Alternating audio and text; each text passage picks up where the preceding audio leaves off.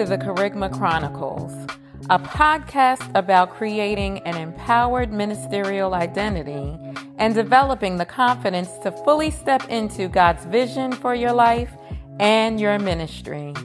Each week, we'll discuss the highs and lows of ministry, shared through the stories of dynamic ministry leaders and my own experiences. I am your host, Dr. Natasha Jameson Gadsden.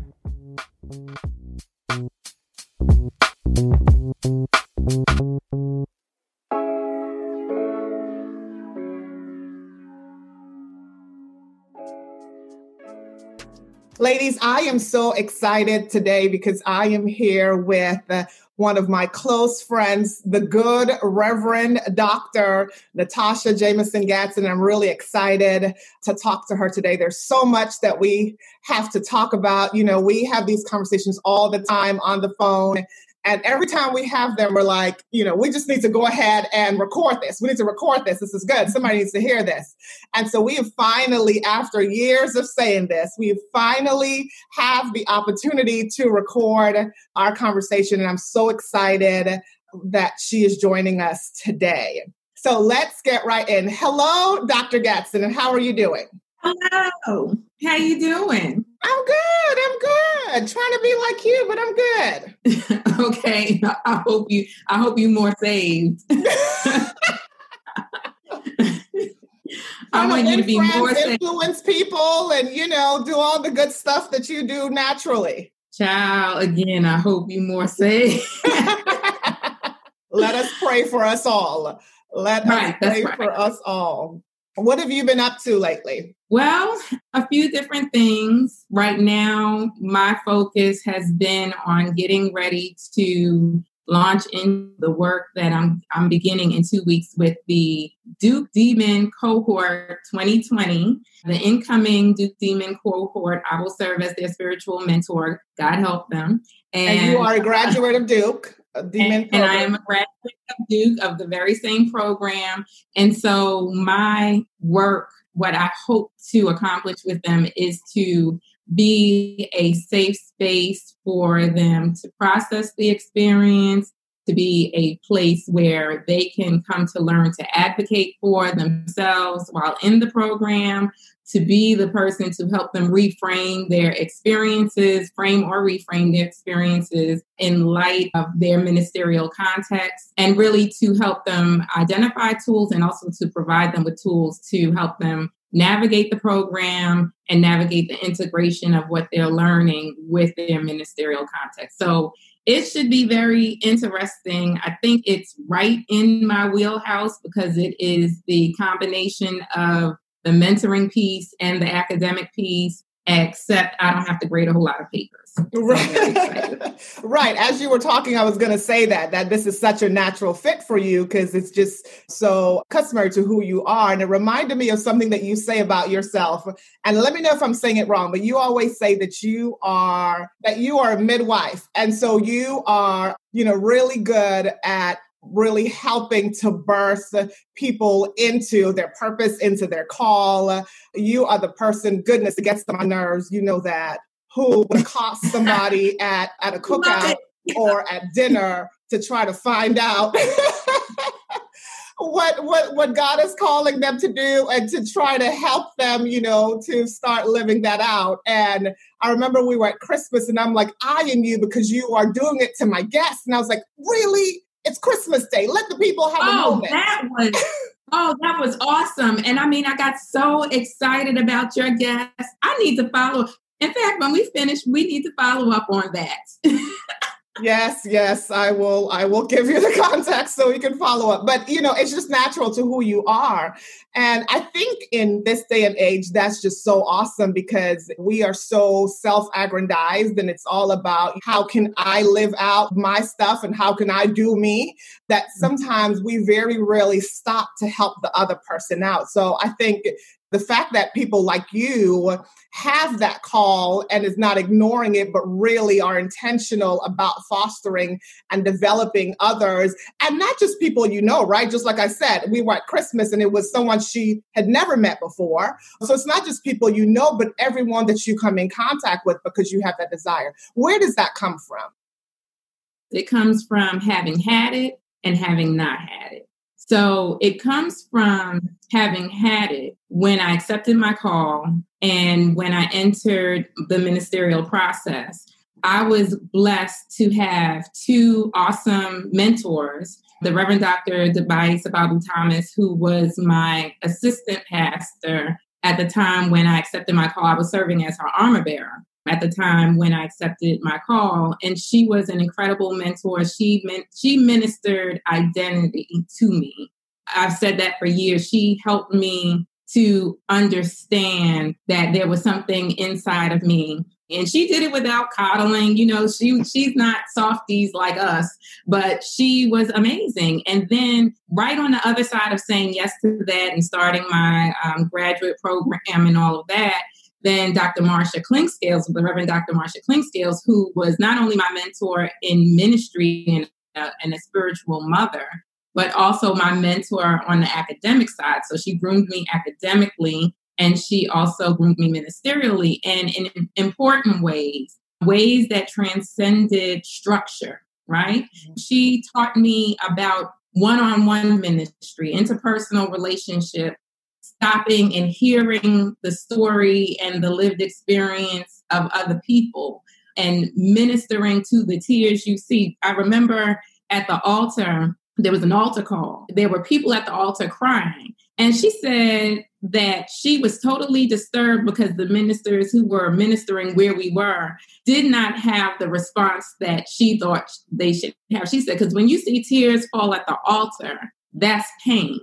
That and you can't ignore that. And so having had it, that's where it comes from. But then also have those times and seasons that we didn't have it, right? And trying to figure out who we were in ministry and trying to grow and wanting to grow to perfect our gifts. I think wanting to perfect our gifts and not having the leadership or the person or people to even take 5 minutes to want to help you perfect your gift, or maybe being so insecure about who they could see you are that they didn't want to help you become that. And so having both of those experiences, having had it and then not having it, made me commit to doing that in every setting at all times. It's funny because it doesn't matter the role. Ultimately, that's my work and my purpose. No matter what the title, what the role, we could be folding napkins, and eventually that is where we will land. Yes. Can we talk about how we met? Oh, yes. And I know it seems like a crazy transition, but I promise, to everyone, it will make sense as we tell the story.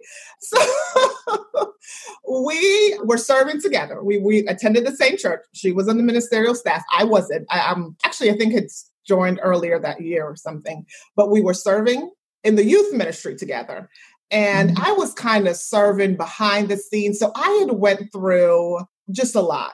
I'd been through a lot. I had just had a kid a couple months before out of wedlock. I was kind of going through that stage where I hadn't forgiven myself and did not want to receive God's forgiveness because I felt like he should have been punishing me.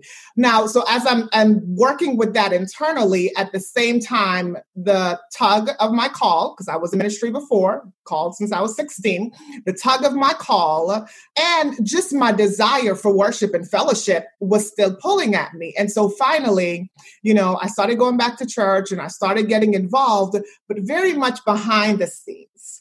And the Lord was just dealing with me. Again, it was a tug. It was a tug. Now I had the worship, I had the fellowship, but the tug of the call did not go away. And I'm like, well, God, I'm serving. I'm doing, I'm loving you. I'm serving people. I'm doing what you want me to do. But no, the Lord was not satisfied. It's like, I'm calling you to more. And so I will never forget, the Lord dropped in my spirit to talk to you. I'll tell you now, you walked up to me after the youth service. You said, Reverend Gatson, we need to talk. And, because you had been running the show behind the scenes and you were giving directions and we were just kind of like, okay, tell us where to go. I said, okay. And then I said, well, what do we need to talk about? And you said, me, of course. Now, I don't remember saying that. This is where she exaggerates the story, but okay. Okay. I'm telling you the truth. Okay. Not my truth, but the truth. So just so you know, and anyone who has the privilege of meeting Tana Abraham in person will know that I am not lying. And that's where we begin. And so when I called you, when we finally spoke, I think I hinted about ministry, and it's like this light bulb went off in you. And it's never turned off since. This light bulb went off and you said, wait a minute. Let's go back to this. Because of course, me, I kind of glossed over it. Let's go back to this. And so, we were talking and you asked me some questions. But the thing that I liked is ever since then, that time, that one phone call that you always checked in on me, you always, did a status check. Hey, how? And not in a pressuring way, right? Like, hey, when are you going to move forward with this? But just in a, hey, where are you right now? How are things going? What are your goals? What is keeping you from that? What are your plans? And just continuously being intentional about checking up with me. And that, I think, was so instrumental in me eventually stopping the track race and, surrendering to God and moving forward in ministry. And so that is something I'm truly grateful for. And of course, our relationship grew into a friendship.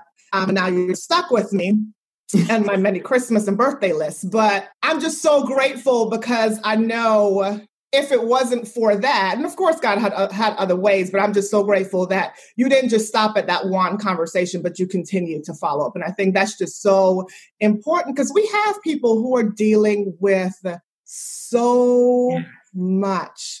And I called you last week, and I was just like, oh my God, this is on my heart because I'm encountering women, particularly women in ministry, but women in general, women in the business place, women in various endeavors, and they are looking for that person to come and to mentor them, to help them, and so many of them are experiencing hurt because the people that they thought would come, the people that they thought would feed into them, would pour into them, would minister to them, would help them in their broken areas.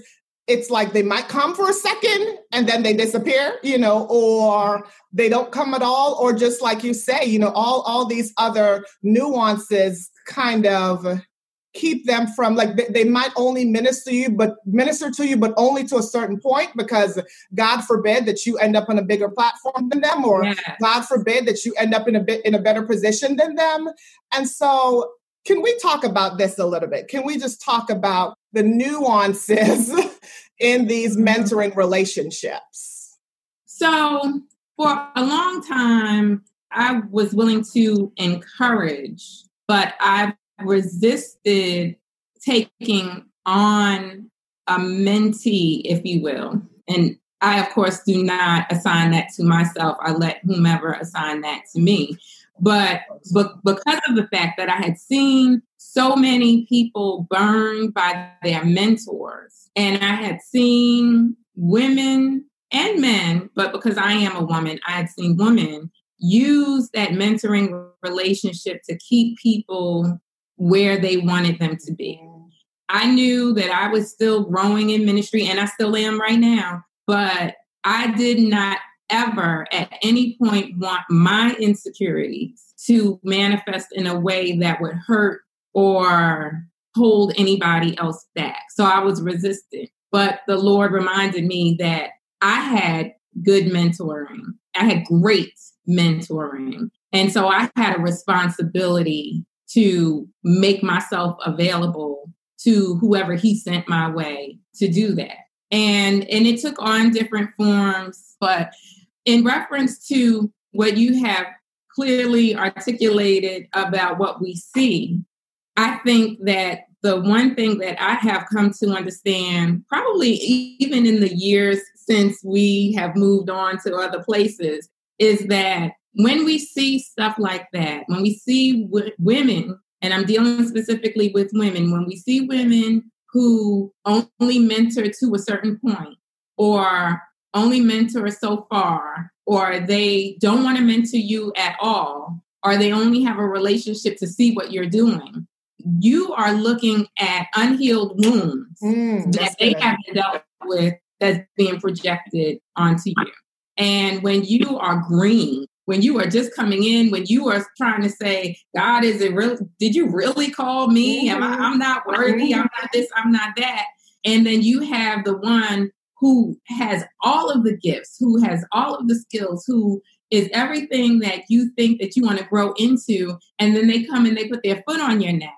Then that can destroy you early on because you don't have the experience to say, oh, that's a wound and that's being played out on me. It took years before I realized that was what was happening.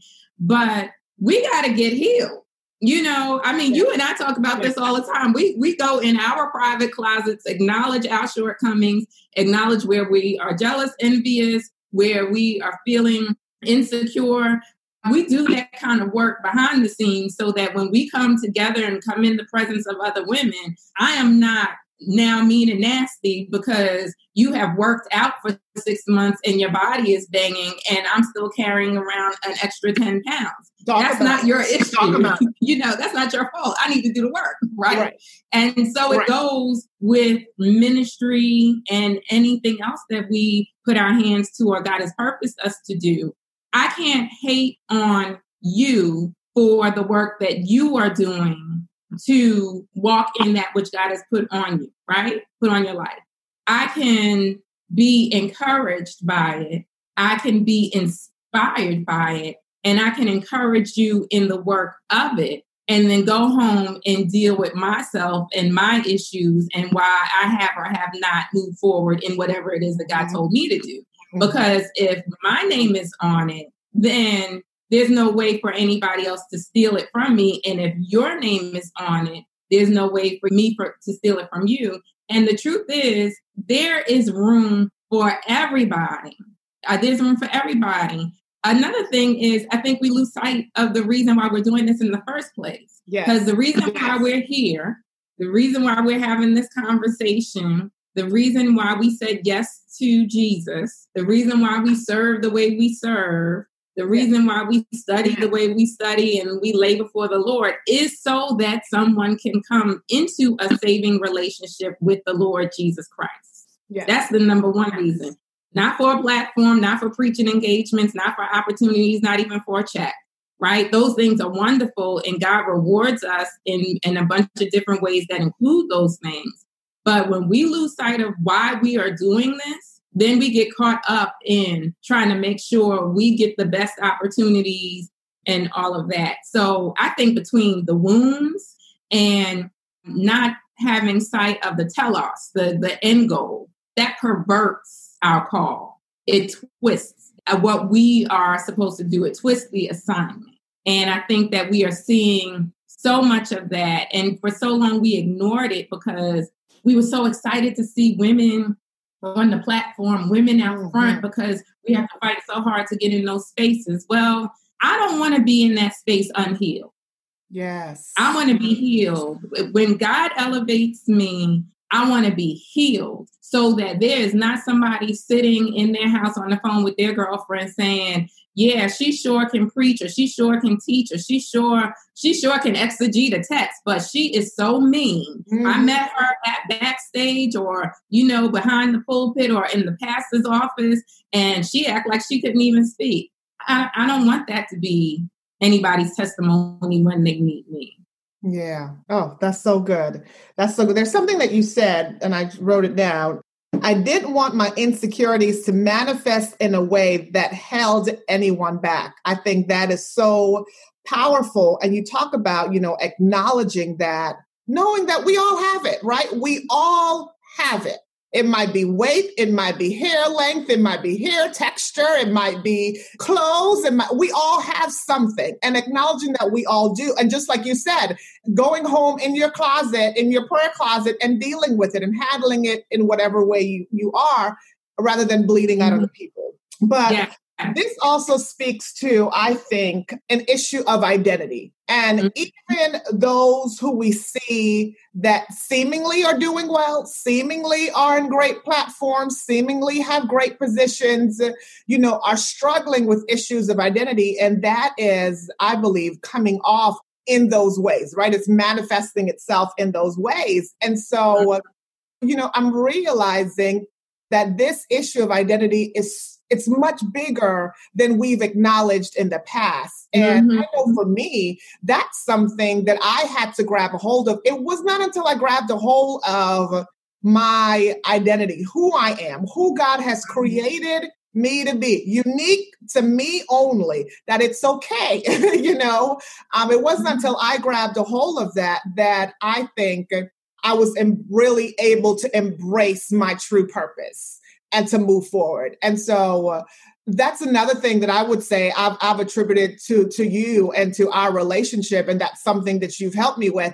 And I've not told the story on this platform, but I've always told the story of, so I think earlier we talked about the first time we met, but the first time I saw you was on a Sunday morning. I think it was my second Sunday visiting. It was my second Sunday attending that church. And so I was sitting out there with my little baby in his carrier, and you walked on to the pulpit. And I remember I was like, oh my God, that's it. And so I know I'm animated. It's just who I am. Anyway, so I was like, oh my God, that's it. That's what I want to look like. That's who I want to look like. And it wasn't that I wanted to look like you per se with everything you had on. It was your freedom to express who you are in what you had on. And I remember you had this really nice dress on, very appropriate to your knee. You had your stockings and your 4-inch stilettos.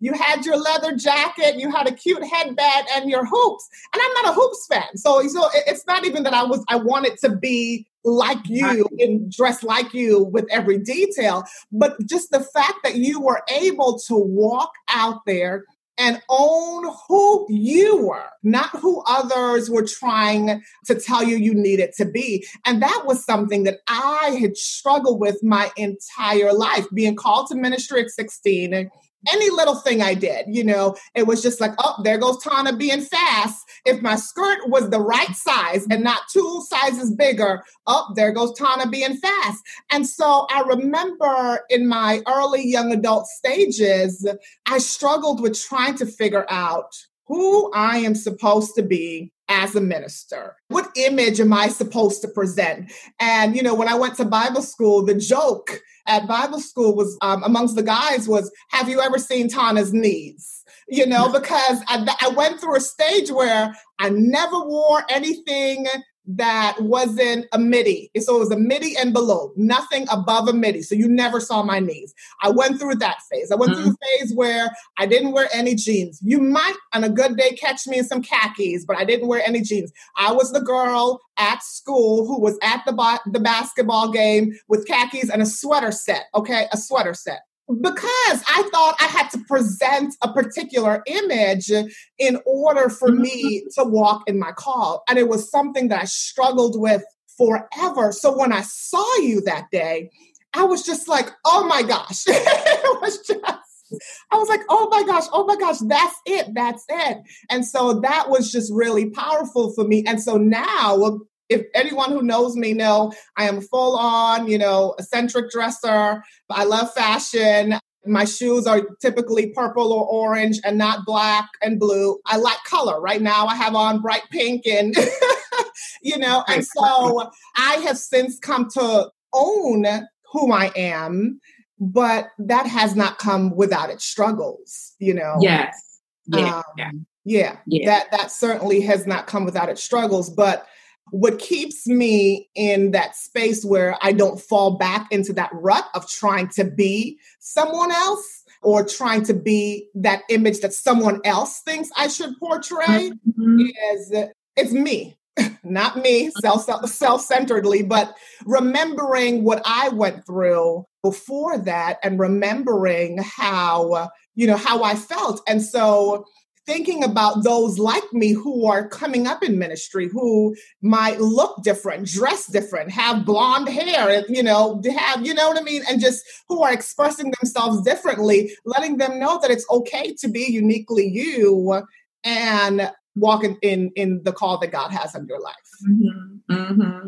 It is a tremendous blessing to arrive at that place. Yes. I mean, it's so freeing because when we talk about ministerial identity in general, ministerial identity in particular, when we start a ministerial process, depending on where you start that process, with denomination, with church and all of that, I think most of the time across the board, there is an intentional attempt to strip your individual identity, right?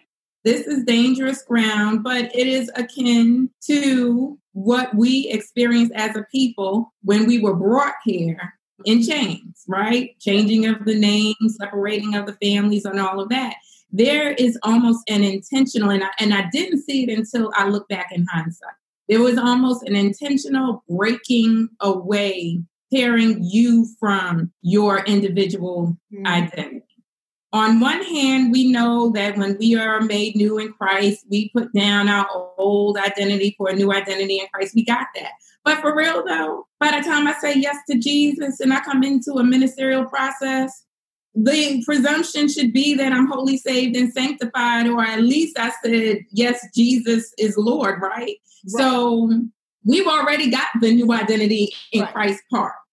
If we don't, then you don't need to be letting me into a process. Right. And then there is some intentionality to it that I appreciate, because a lot of times when we say yes to Jesus, not necessarily you and me, but some people, when they say yes, it's like, I'm anointed, I'm gifted, I'm here, what's up? And it's like, no, boo, sit down. You are a voice crying out in the wilderness, saying, prepare ye the way of the Lord. And I think that sometimes we got to learn to lay down our ambitions, because we don't watch so-and-so, the Reverend Dr. So-and-so blow up and we think we the next one, right? We got to lay down thinking that we the only one who can preach, the only one with a sweet hoop, the only one with sweet exegesis. No, baby. There's one right behind you that can do it better than you and quicker than you, right? And those things we have to lay down. But I don't think that has to come at the expense of the crushing of people's spirits. Yeah. So that's number one. I think we come into that, and when we come into a process, that's the first thing that we are met with. Then we are also met with whatever our traditions are, whatever they have been for whatever your particular ministerial context is. People have an idea of what a minister should be. And just like I went through the same phase with the long skirts and all of that. I mean, I look like, I don't know, Juanita Bynum circa 1999 or whatever, until the husband was like, really? Is this what we're doing? And I mean, that wasn't even me. The thing about identity, and particularly ministerial identity, pastoral identity, I'm going to use those interchangeably for this conversation. Some scholars suggest that it's co-created, right? Mm-hmm. So your identity is not shaped or formed in isolation. It's shaped in community. It's shaped in interpersonal relationship. I become pastor to the extent that you allow me to pastor you and be your pastor, right? And you form who you become in ministry as a minister in collaboration with the people and how they receive your service and how they receive you. And that is helpful and dangerous at the same time. It's helpful in that you are serving the need that you are sent to serve.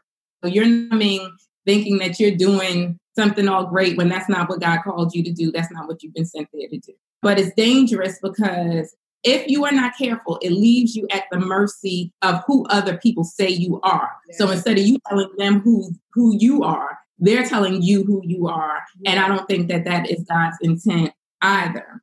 There's a particular theory of communication that I won't go into all the particulars, but it really helped me understand my particular walk and experience when it comes to this whole piece, when we talk about the appearance, when we talk about the earrings, the hair, and all of that.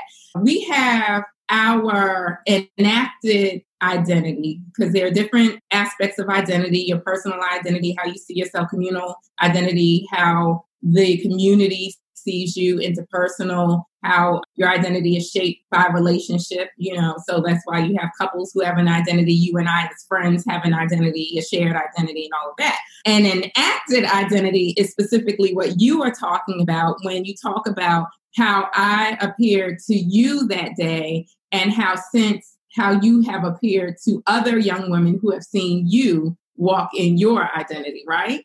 And our enacted identity is how we express who we are as ministers. For some, it's sitting in the pulpit. For some, it's their vestments. For some, it's wearing a preaching jacket or a particular kind of suit.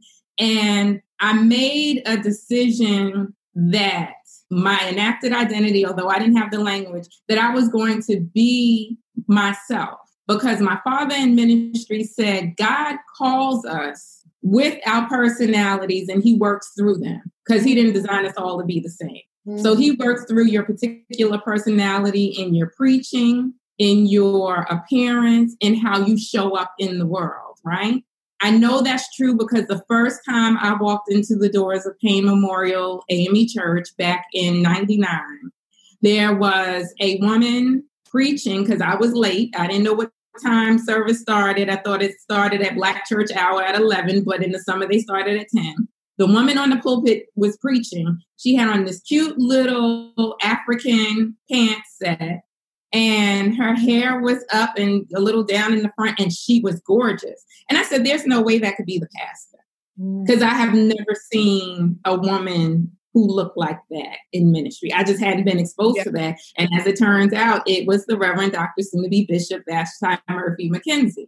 And she modeled for me walking fully in your brilliance as a woman and as a minister, and that the two are not mutually exclusive. And it wasn't just her. It was walking into a church where the pulpit was filled with women who all looked different from one another, right?